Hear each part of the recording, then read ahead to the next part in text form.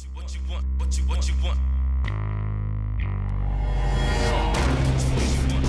5 movies. Top 5.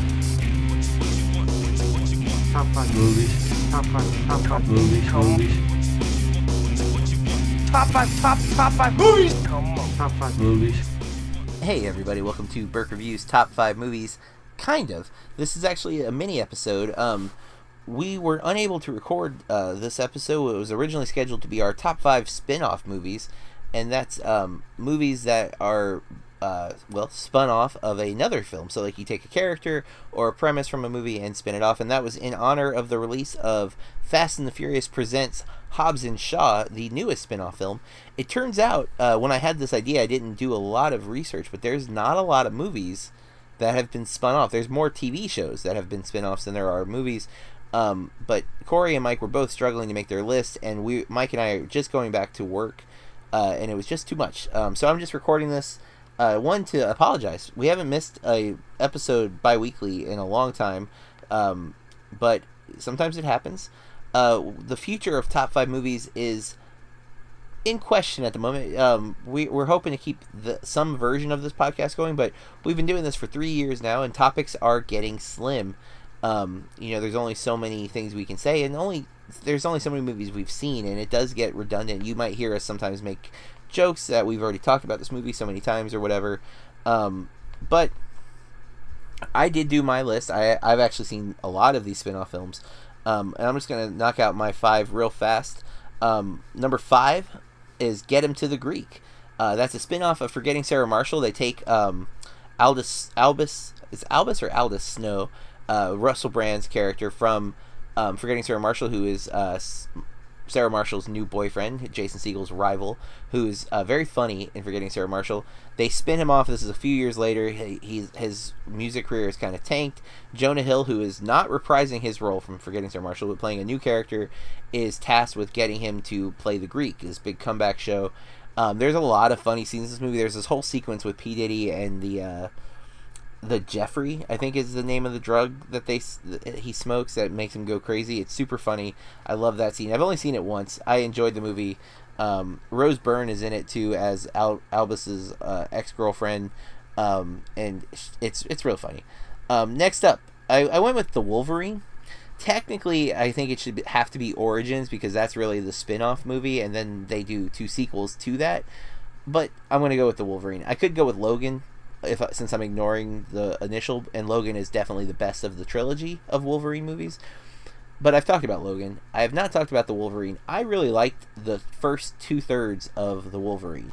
I think when the Silver Samurai shows up, it kind of falls apart. Third act is weak.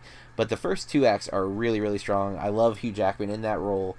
It's really where I think he gets to shine as the Wolverine that we'll see in Logan. I think that's the first version of the character that's really able to pull off the Logan performance. I think a lot of the Wolverine stuff in the X movies are fine, but not as strong as what we get in this film. And so that's what I went with. Next up, this one, I saved a franchise in my opinion. For me personally, I don't think it did financially, and it's a disappointment. But Bumblebee from last year, Haley Steinfeld shows up in a really great role. The Travis Knight directs, who, if you're not familiar, if you didn't see Kubo and the Two Strings, you should. It's excellent. This is his first live action directing gig. I think he nails it. I think there's a lot of great humor. There's so much heart. And this is a franchise that for me had died after 4. I didn't even see The Last Night, or whatever the 5th one is called, of the Transformer franchise. And so Bumblebee was my favorite character in the first film. I had never been into Transformers growing up, and when I saw that first Transformers film, I was really taken by it. I bought a bunch of Bumblebee action figures. I was so into it. 2 came out. I lost a lot of interest. 3 I barely saw. 4 I went to the theater and suffered through, and I was done for 5. I was just like, nope. But Bumblebee gave me hope, with Haley Steinfeld and Travis Knight attached to it. A little less that John Cena was in it, but he's fine. But I enjoy Bumblebee a whole lot, and so it's my number 3 spin-off film. The next one could be number 1, because this is such an amazing spin-off. And I think it's hard to call it a spin-off. It is categorized online from other people as spin-offs, but it's Creed. Technically speaking, Michael B. Jordan's character, who's Creed, is not in any of the Rocky movies. So it's not a spin-off in that way. Instead, we're spinning off of the son of another character from the first two Rockies and the third Rocky. Rocky 4. Is he in the first? He's in 3. Yeah, he trains Rocky in 3. Sorry. He's in the first 4. Apollo Creed, and then this is now his son. And Ryan B. Jordan does an amazing job bringing this film franchise back onto amazing proportions. I know I said amazing multiple times, but I'm doing this rapidly because it's very late. I just recorded Movie Club.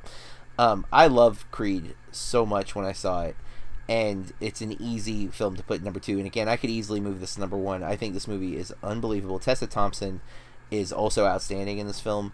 But the big surprise, and probably the best surprise, was how great Stallone is in this movie.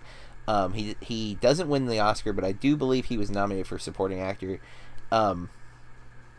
Truly, if you slept on Creed, if you were like, oh, I don't need another Rocky movie, you're wrong. You need to watch this movie, especially if you have any love for the first or second Rocky film. This movie is of that quality. I like Creed 2. I don't think it's nearly as good. And Coogler not being behind the camera, I think, is the reason.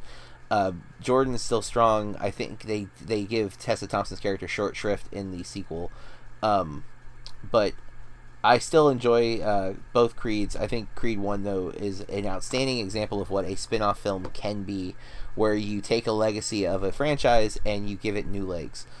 And this last one is a movie that was made for me. If you know anything about me, listener, I am a big Batman fanatic, and the Lego Movie was a surprise hit. Nobody expected the Lego Movie to do what it did.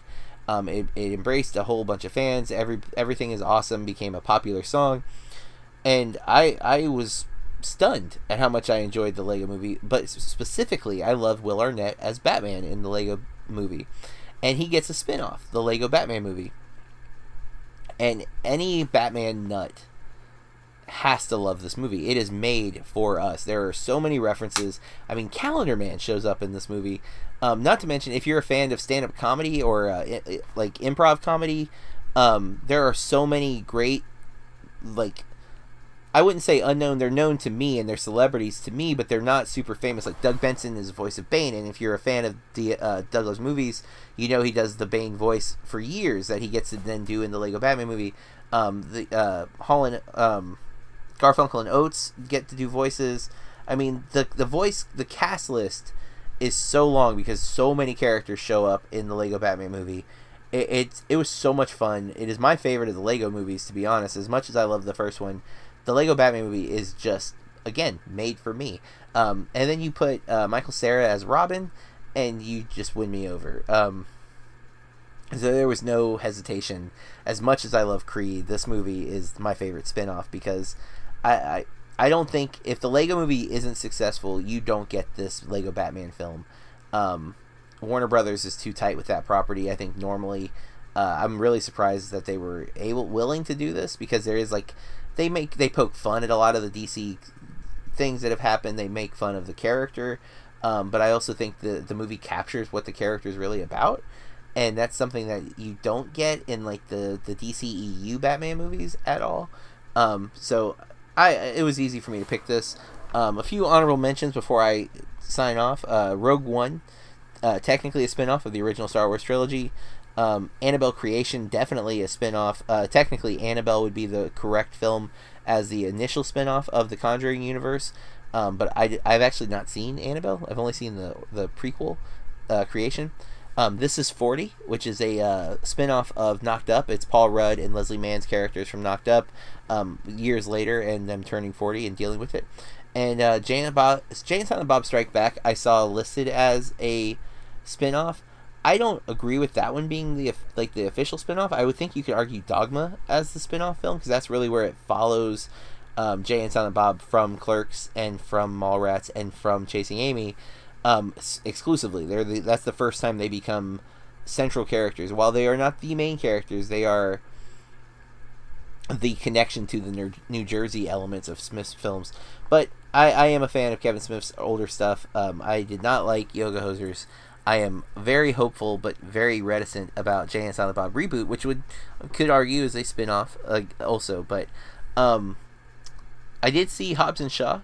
I enjoyed it. I don't think it's a perfect movie by any means, but if you're a fan of the Fast and Furious franchise, it is different because its emphasis is not on the driving as much as it is on the two lead performances. But the action sequences are crazy and enjoyable. So I'd say check it out.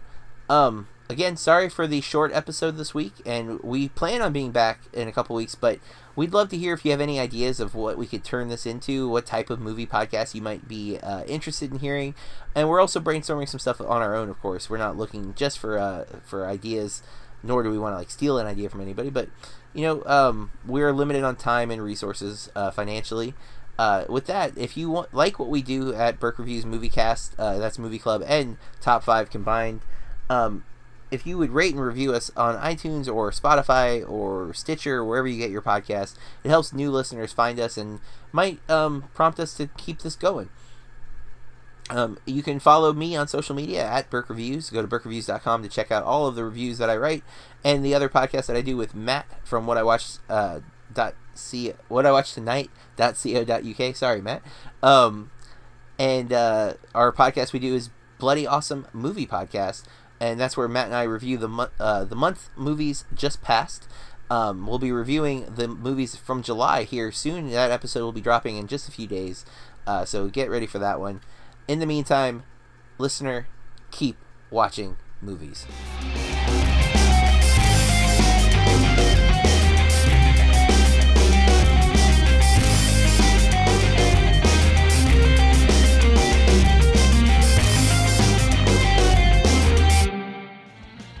Do you like movies?